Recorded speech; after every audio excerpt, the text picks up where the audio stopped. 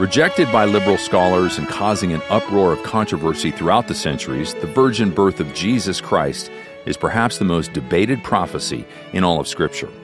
Welcome to the Sunday Sermon on Through the Bible. I'm Steve Schwetz, your host, and today we continue our study of unusual prophecies leading to the birth of Christ as we turn to the Old Testament book of Isaiah chapter 11, and our teacher, Dr. J. Vernon McGee, takes us to the heart of this discussion surrounding the miraculous arrival of our Lord.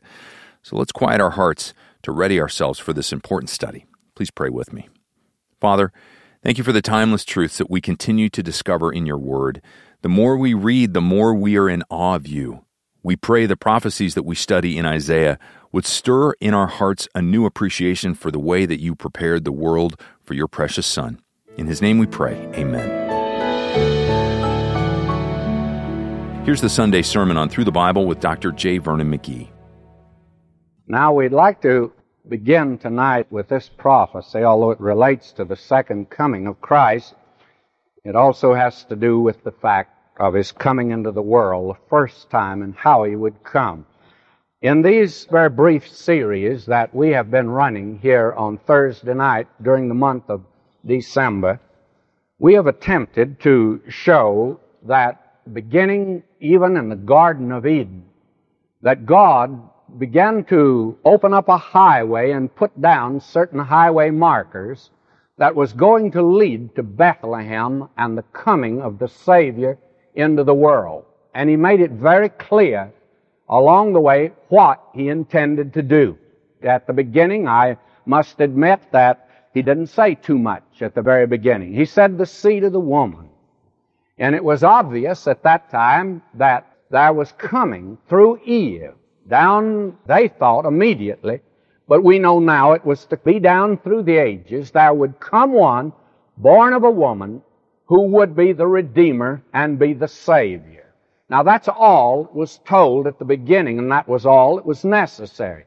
Now as God began to move down through the centuries, he took a man, and from this man he said, I'll make of you a nation. I'm actually going to give you a land, because I'm going to have a stage on which I'm going to reenact this program that I have of bringing a Savior into the world. So God took this nation, the man first, made of him a nation, and said, the seed is coming from you, so that from now on, you know the seed is coming through Abraham. You don't need to look for the seed to come through some other line. It'll now be through the line of Abraham. Now, God began to narrow that down because Abraham had several sons. God said, in Isaac, thy seed. And then Isaac had a couple of sons, but God said it's in Jacob. And Jacob had 12 sons, and God said it's in Judah. So that God is putting down a clear-cut highway marker right down through history. Then he moved a little farther. As we saw last time, he moved into the tribe of Judah and took a little shepherd boy, and to that shepherd boy says, I'm going to make you the king. And I'll not only make you a king, but your line is going to be a line that will stay on the throne, and the scepter will remain in this line until I bring into the world that one that I promised. Now you will find, I did not turn to all the scriptures, but you will find that David, in the 89th Psalm, said, God made an oath to me, and that God will not lie, that he's going to bring through me the one that's to come, the Messiah, the Savior of the world. And David, in his old age, if you read the last part of David's life in 1 Samuel, about the 26th chapter, David says, God made this promise to me, and this is my salvation. I'm looking for him to come. He'll be my Savior. And you remember the very interesting question that the Lord Jesus put to these rulers when they actually were questioning his birth? He said to them, how is it that David, who was the father, how can he call him Lord if this one is a son of David? And that, may I say, is a question they did not answer. Because if you answer it, he couldn't be David's Lord unless He's born miraculously. Now, by the time you get to Isaiah, it's very well established. In fact, all the prophets are very clear, and that's the reason I took this isolated one, that it's through the line of David that He's coming into the world. Now, there'll be a question. We'll look at that tonight. But which one will it be in the line of David? David had quite a line. Now, which one will it be? Can you identify him? Is there some way that when he comes, you'll be able to identify him? All right? Let's look first at this prophecy that we have right here. It's Isaiah 11, and this is a great prophecy concerning the second coming of Christ, because the minute you move from verse 1, you'll find that He's the one that's to reign on the earth. And this looks to the kingdom that He's to set up when He comes the second time. But what we are concerned about tonight is His origin. Now, will you notice? There shall come forth a rod out of the stem of Jesse, and a branch shall grow out of his roots. Three things. A rod, a branch, and roots. And all of these actually relate to one thing. And what is that? A seed. A rod speaks actually of authority. We'll look at that in a moment. But a branch speaks of a family, doesn't it not? A branch on a tree, a branch on a vine. That's what our Lord said concerning the church. I am the vine, ye are the branches. You're joined to me in the great family of God in the church today, a vital relationship. He is the branch, the one that is to come. And it identifies Him, therefore, with the family of David. And the root, again, is the same thing. Now, I'm coming back to this, but here is the thing that I want you to note. Somebody's going to say, wait just a minute. You said David. Doesn't say David. It says Jesse. Why did the prophet say Jesse and not David? Because everywhere else, Isaiah will say David. But here, he's going to say Jesse. Well, I want you to see something that I think reveals again how remarkable the prophecies of the Scripture are. And here's one of those remarkable instances. David is the king. The kingly line begins with him. Who was Jesse? Jesse was a farmer. He raised sheep. He lived in Bethlehem. Who is Jesus? Carpenter. You're back down to the peasant when He came.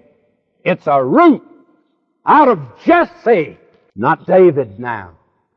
But isn't he of course he's in the line of David, but Scripture is very accurate. We are not today, but the Word of God is.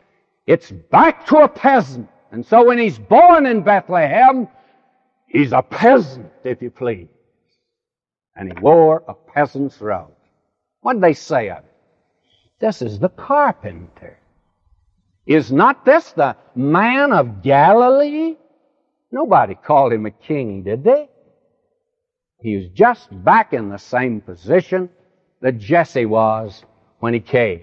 And he was not recognized for who he was, the king in David's line. So we drop back here. But isn't it interesting? At His first coming, He's in the stem of Jesse. But Isaiah immediately says, the Spirit of the Lord shall rest upon Him. And then He moves to His kingdom when He comes the second time as King of Kings and Lord of Lords. Now, will you notice these three? To me, they're quite interesting. A rod speaks really of authority. A rod out of Jesse. You mean a rod out of Jesse? Yes. A rod is a symbol of authority. You remember Moses had a rod. Moses, what's that in your hand? What's a shepherd's stick?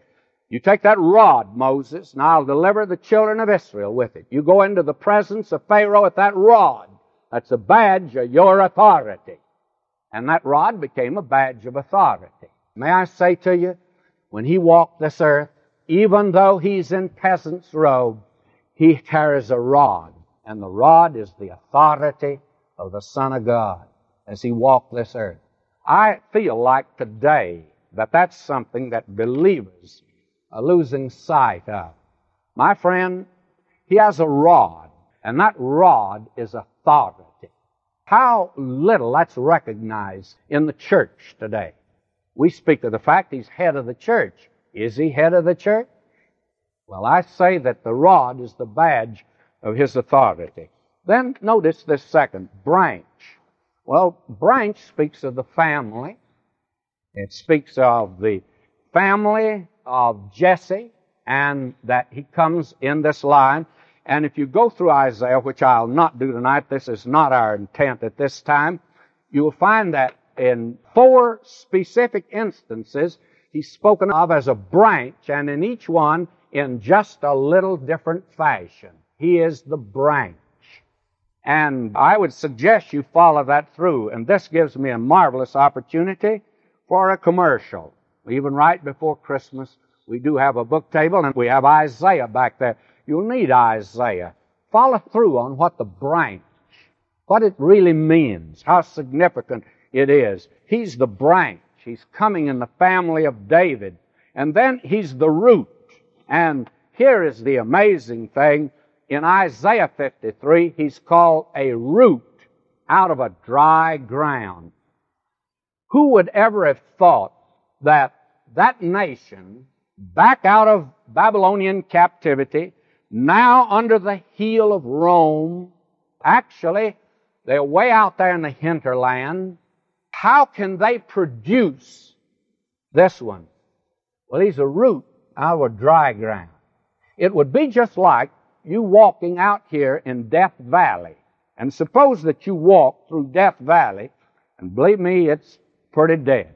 You walk through there and you see all of this salt, you see all of the deadness, in places cactus can't even grow.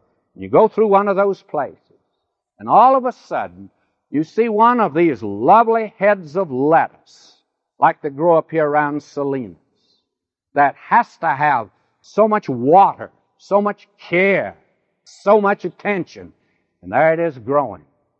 You'd say, my, how in the world did that get out here? He's a root out of a dry ground.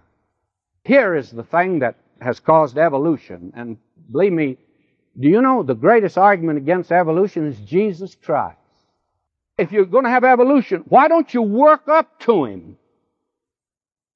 And then produce Him, and then after you produce Him, get somebody better than He is. And I want to say to you tonight, in all sincerity and as candid as I can be, I don't think the Beatles are superior to Him. May I say to you, in fact, I think they are very inferior to Him. Isn't it amazing that history produces Him? There's been none like Him before, and there's none like Him afterward. He's a root out of a dry ground. You see how Isaiah is developing this? He's coming. And when He comes, He'll come when the ground's as dry as it can be. Well, these people are under Rome. That's Herod's temple. Pharisees, Sadducees, rascals, Herodians. And here He comes, a root out of a dry ground. And this boasted, vaunted civilization that we have today, and I hope you don't misunderstand me tonight in saying this. Right now we have every kind of a gadget and science, oh how wonderful. But where are the men tonight? Who are the leaders of the world? Huh? LBJ? You mean after all of these years, that's what we have? Now don't misunderstand me. I don't see a Republican that's much better. I'm not talking politics. I'm just saying the world's not producing man. Why isn't evolution producing something today that's worthwhile? What a bunch of peanuts there are on the scene today calling themselves, leaders of the world. May I say to you, friend, He still is the root out of the dry ground. How tremendous that is. Now, I'm not through. I'm going to take the other prophecy in Isaiah. I'd like to go ahead and develop this, but we got to get home for Christmas. Now, we have Isaiah 7:14. Let's turn to Isaiah 7:14. Now, this is the one that is controversial. And let me give you something of the background tonight. Probably the most debated passage of Scripture. And the thing that caused it to erupt here just a few years ago was the presence of the Revised Standard Version in 1952. Before 1952, this liberal group, and that's what they were, they got out in 1946 the New Testament. And the New Testament, I must confess, I found it very good in certain spots. And I'll be honest with you, these men who translated it, many of them are outstanding Greek scholars. I had the privilege of studying under one of them. He's a Greek scholar, but he's a liberal.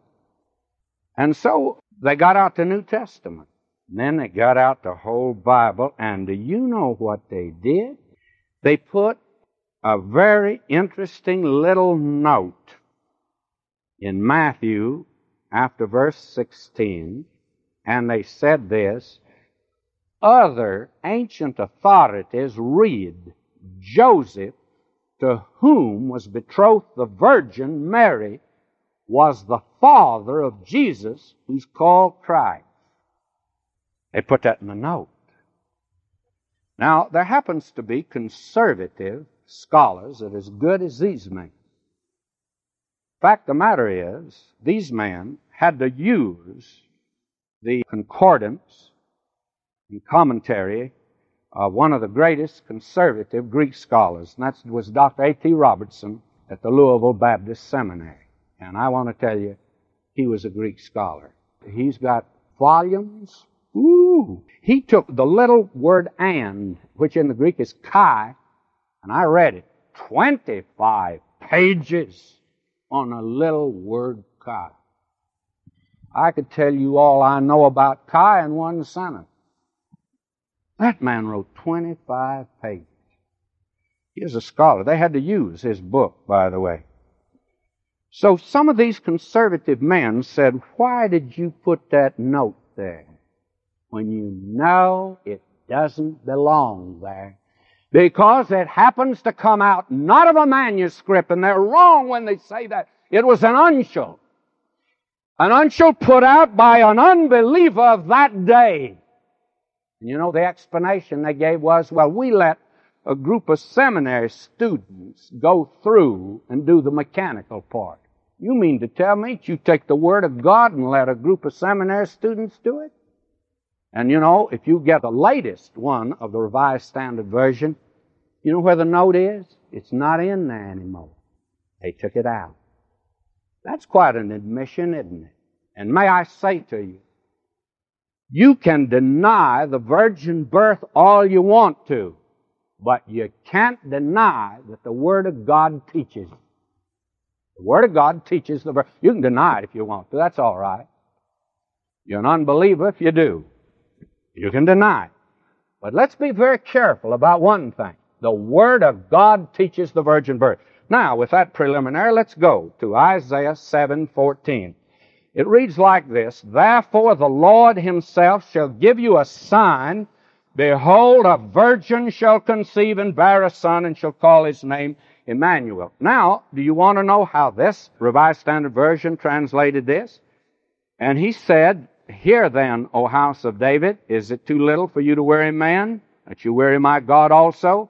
Therefore the Lord Himself will give you a sign. Behold, a young woman shall conceive and bear a son, and shall call his name Emmanuel. Now, I want you to look at this for a moment, how utterly preposterous that translation really is. And it reveals, and that's my reason for saying tonight, that I have no confidence in any modern translation. And I do not care whether it's even put out by conservatives, for the very simple reason that every translation that has come off, and we've had an epidemic of them, that have come off in the past few years, reveal the bias and the theology and the prejudice of those who translate. Now, Dr. Goodspeed, I sat next to him several years ago out here at the Ambassador Hotel, and I was a guest, somebody, so that's the reason I got in there. And I sat next to Dr. Goodspeed. I studied under, supposed to be his leading scholar, who took a PhD under it. And so I asked him about, you know, in his translation, he says, in the beginning was the Word was with God, and the Word was divine. And this man called his attention to Dr. Goodspeed. He says, Dr. Goodspeed, you're a scholar. And you knew better than to do that, because you know that a noun is stronger than an adjective. And you can't take a noun out of one language and translate it in another language without weakening your translation. And in the Greek it says, in the beginning was the Word, Logos, and the Word was with God, Theos. And the Word was Theos, God, noun. You translated it divine. That's an adjective. See? Prejudice. He's a liberal. He doesn't believe in the deity of Christ. You see what they'll do. Now, I don't care for modern translations. Now, these fellows here, they wanted to get rid of the virgin. So they took this word and they said, we'll translate it young woman. Now, it's Alma in the Hebrew. Somebody says, well, couldn't you translate it that? Yes. Many Hebrew words and Greek words have many translations. But will you notice the background? And the background is this.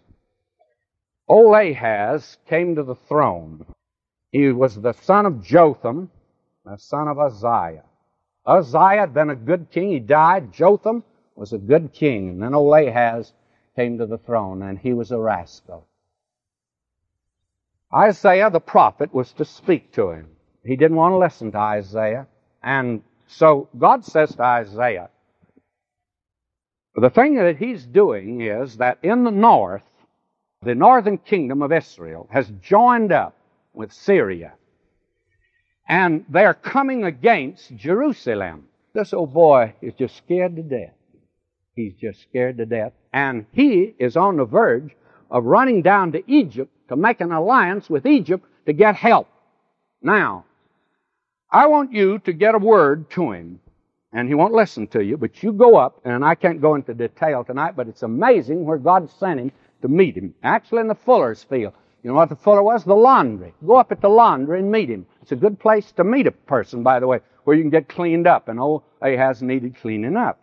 And so he met him there. And he was to take his little son with him. And he's to meet the king, and he's to say to the king, these two men that have joined in alliance against you, it won't stand. Don't be afraid of them. They'll not destroy. Don't be afraid. So Isaiah went up and waylaid the king, gave the message. Now God says, he's an old unbeliever. I want you to tell him, ask for a sign, and I'll give him a sign. If you just ask for a sign, I'll give him a sign to confirm his faith. Now, what did old Ahaz do? You talk about a pious fraud. He's a pious fraud. He says, and very piously says, oh, I wouldn't ask of God a sign. You know. My friend, when God tells you to ask, better ask. And it's all right that. God says, ask for a sign. You don't believe, and don't cover it up with this piosity that you won't ask of God a sign. Ask for a sign, and I'll demonstrate to you that I'm going to deliver you without making an alliance with Egypt. You don't need to do that. Old rascal had emissaries right then on the way to Egypt to get help. I won't ask for a sign. May I say to you, how many times in our Christian life that we take that position, something comes to us, and we say, oh, I'll accept that of the Lord. When we don't accept it, do we? We're fighting against it the best we can. You know, it's so easy today to take a pious attitude and not deal in reality. May I say this to you tonight? Look, if trouble comes to you and you don't understand it, don't say you understand it. Go to God and say, I don't understand it. He'll appreciate it. I wish that we had more honesty with God today, and I think God would deal with us a little differently than He does. Instead of this business of mouthing some pious platitude and saying, oh, I'm just trusting the Lord. Well, you're not trusting the Lord. Then go tell Him, Lord, this thing has come to me and I don't know what to do. And I can't trust you. Help me. You know, I think we'd get a little better connection with the Lord if we do that. But this fellow Ahaz, oh, you can't get very far with a fellow like that. He says, I won't ask of God a sign. And Isaiah says, wait just a minute. You're going to have a sign whether you like it or not. And the sign is this. Now, may I say that if it means 700 years from that date, there's going to be born in Bethlehem a baby that will fulfill this, and we know that tonight. But how did he know it? Well, may I say to you, he didn't know it. I believe, and will you follow me now very carefully, I believe that God gave a sign in that day. And I'm of the opinion there was a miraculous birth at that particular time. Now, don't misunderstand. Somebody says, are you sure about that? Oh, what about the birth of Isaac? Was it miraculous? Ask Abraham. Paul says in the 4th of Romans that he considered not the deadness of Sarah's womb. Now, let's not talk about Abraham. Let's talk about Sarah. She can't have a child. Well, she did. His birth was miraculous. Read the story of Samson again. His birth was miraculous. May I say to you tonight that God has never, as best I can tell from the Word of God, God has never yet flashed some great truth on the world suddenly. He prepares the world for it. He's always made ample preparation. You can't take the Old Testament and go through it without seeing how God patiently, down through the centuries, prepared for everything that He did through Christ. What do you think all those sacrifices were for? To teach people that sin is sin and requires the death penalty, and that He would provide a sacrifice. And do you know that after teaching them that from the Garden of Eden right down to the cross, they missed the point even then? And we talk about that we've got a high IQ. We may have a high IQ, but our spiritual IQ is pretty low. They didn't get the point. It didn't get through. But God has always prepared the world for everything. And any great truth you have in the New Testament, you'll find God made preparation. And so God's making preparation back in the Old Testament. And I'm of the opinion that, and I have no historical basis for this at all. There's no record given. But to me, it stands to reason that there was going to be a birth that would demonstrate to Ahaz, and probably in his own family, that it would be a sign. And that would be a sign.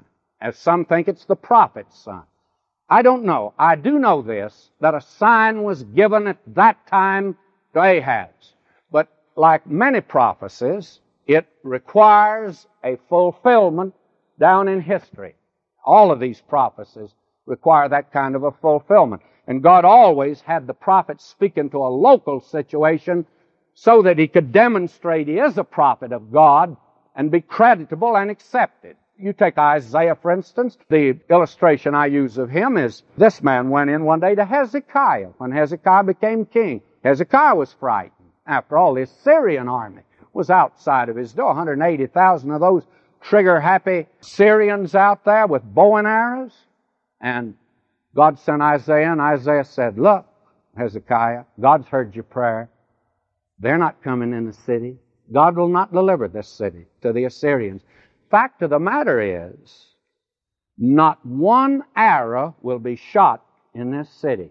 Now, I'd have been afraid to say that. Because who knows, one of those 180,000 trigger-happy Assyrians, one boy might just take out an arrow out of his quiver, put it in the bow and say, look, and pull it back, and over the wall it goes. And do you know, if it does, Isaiah's a liar. But not one of the 180,000, read the story of what happened to them. They just weren't shooting arrows in Jerusalem. Didn't do it. And that made Isaiah an acceptable prophet to Hezekiah. This man knows what he's talking about. But you see, this is the man that also said, there's coming one, the root out of the dry ground that's going to die upon the cross also. And he's also the one said, a virgin shall conceive. Now we have the interpretation of this.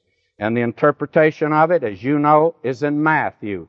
And to me, the remarkable thing here is, and probably before we leave that word Alma, I ought to take you back to where these liberals who did this translating, and they go back actually to the 24th chapter of the book of Genesis, and it's concerning Rebekah, and it's where this word is used. And I think that we ought to turn there, and I'll turn, and let me read verse 43.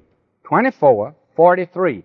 Now this was when the servant of Abraham came and wanted to get a bride for Isaac. Now he has been taken into the home of Laban, and he has explained his mission and why he's come, and he tells them what happened to him after he got there.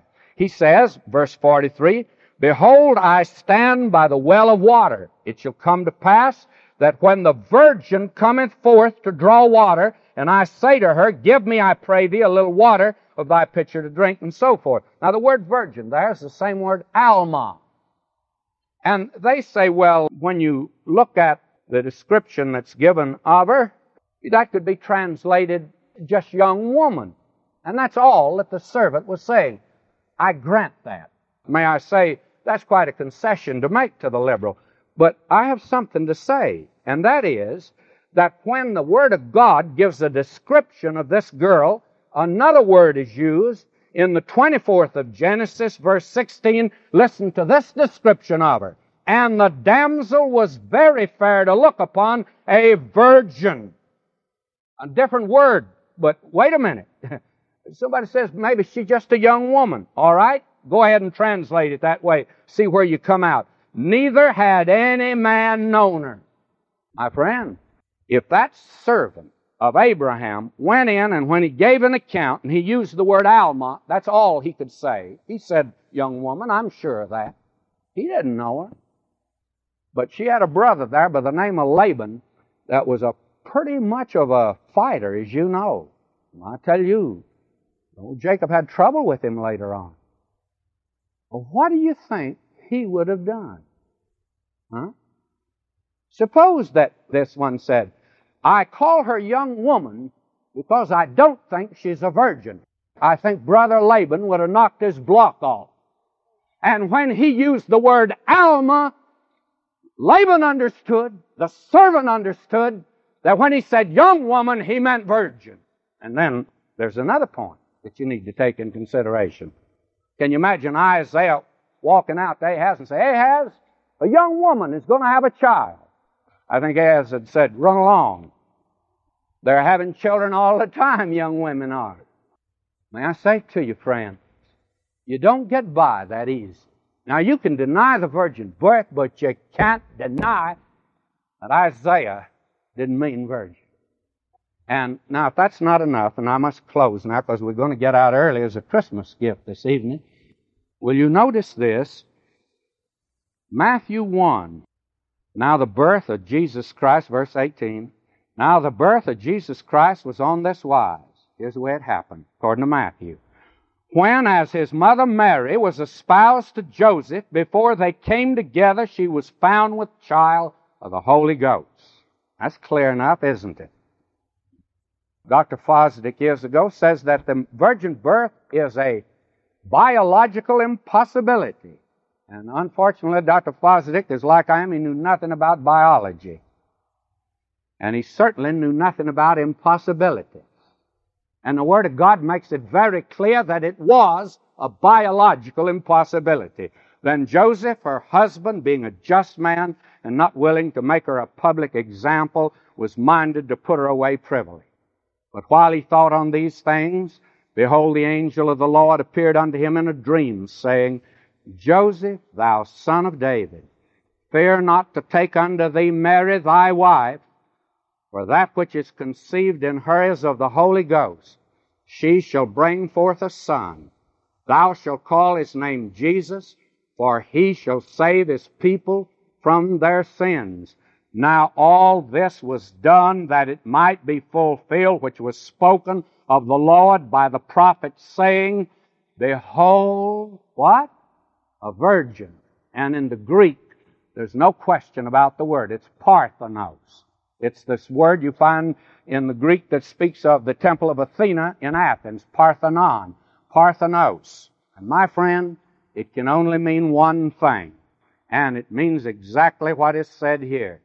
Behold, a virgin shall be with child, shall bring forth a son, and they shall call his name Emmanuel, which being interpreted is God with us. Now I close with this. Will you notice it was done in fulfillment of what Isaiah had? Now when the New Testament, and this to me is conclusive, when the Holy Spirit interprets His own Word, you can debate and argue about the Word in the Old Testament all you want to, but the Holy Spirit's very clear what He meant by it. He interpreted it virgin. Behold, a virgin. And He made that clear to Joseph, and Joseph understood that, and Matthew understood it, and they understood it in that day, that, behold, a virgin shall conceive, and she shall bear a child.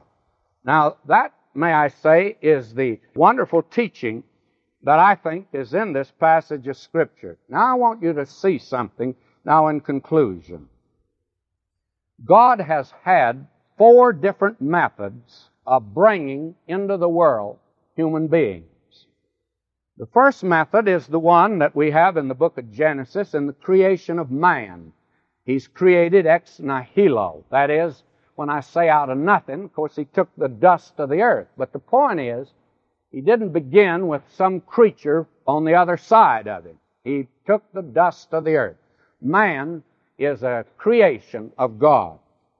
And then the second method of God was a creation of woman being taken from the side of man. And then we have natural birth today, one born every minute. And what we hear now, 2 of them are born every minute. Then the fourth method is the virgin birth. I have a question for you tonight. Which one of these is more miraculous than another? If you would ask me tonight, every one of these is a miracle. To create man out of the dust of the earth is a miracle. To create a woman out of a man is a miracle. Natural birth, we accept it today, but it's a miracle. Here comes into the world this little fella. Beautiful little fella, looks like his mother, but listen to him. Got the nature of his father. How'd that happen? Natural birth. And I say to you tonight, it's a miracle. Just because you see it every day doesn't mean it's not a miracle. Then the virgin birth. I say to you tonight that the only way that God could have got into the human family was by the virgin birth. The only way He could get into the human family. Listen to Matthew. He says, Thou shalt call His name Jesus, for He shall save His people from their sins. And all this is done that it might be fulfilled. And His name shall be called Emmanuel, God with us. And you show me a place where He was ever called Emmanuel. He was never called that. Never. Why not? Because by coming into the world as He did, it's God taking upon Himself human flesh, and Emmanuel means God with us. And when He's born of the Virgin, it's the only way that God can get into the human family. You see, this human family is tainted with sin. And that was the only method that He could come in. You tell me how else He could be. My friend, the only way that God can get into the human family was by the virgin birth.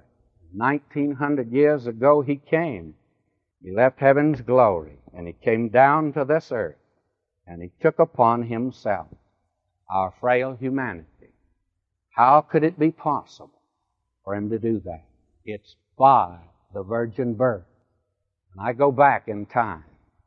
I'll put enmity between thee and the woman, between thy seed and her seed. And her seed is going to bruise your head. Her seed? What about the man? He'll have nothing in the world to do with it. Born of a virgin, He came into our family and became one of us, sin apart, in order that He might be the Savior of the world. God opened up a highway, And he made it very clear how he was coming. He said he's coming of a woman. He's coming in the line of Abraham.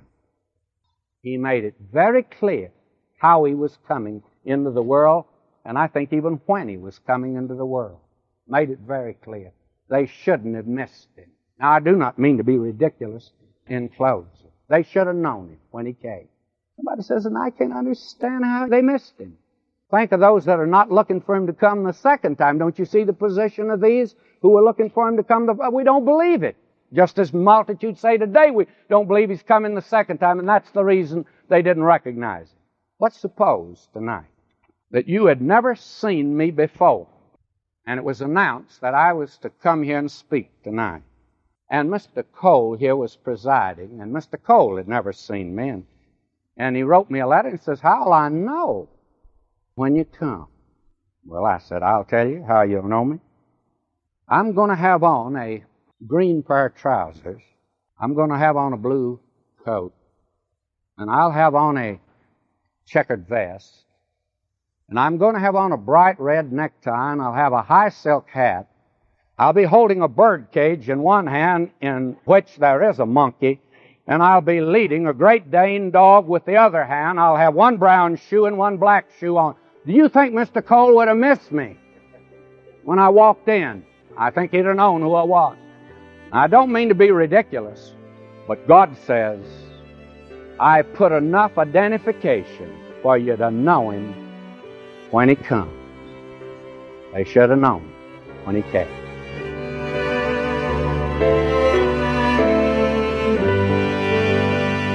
Well, just as God carefully prepares the world for everything that he's going to do through Christ, he also prepares our hearts for the work that he's going to do in our lives.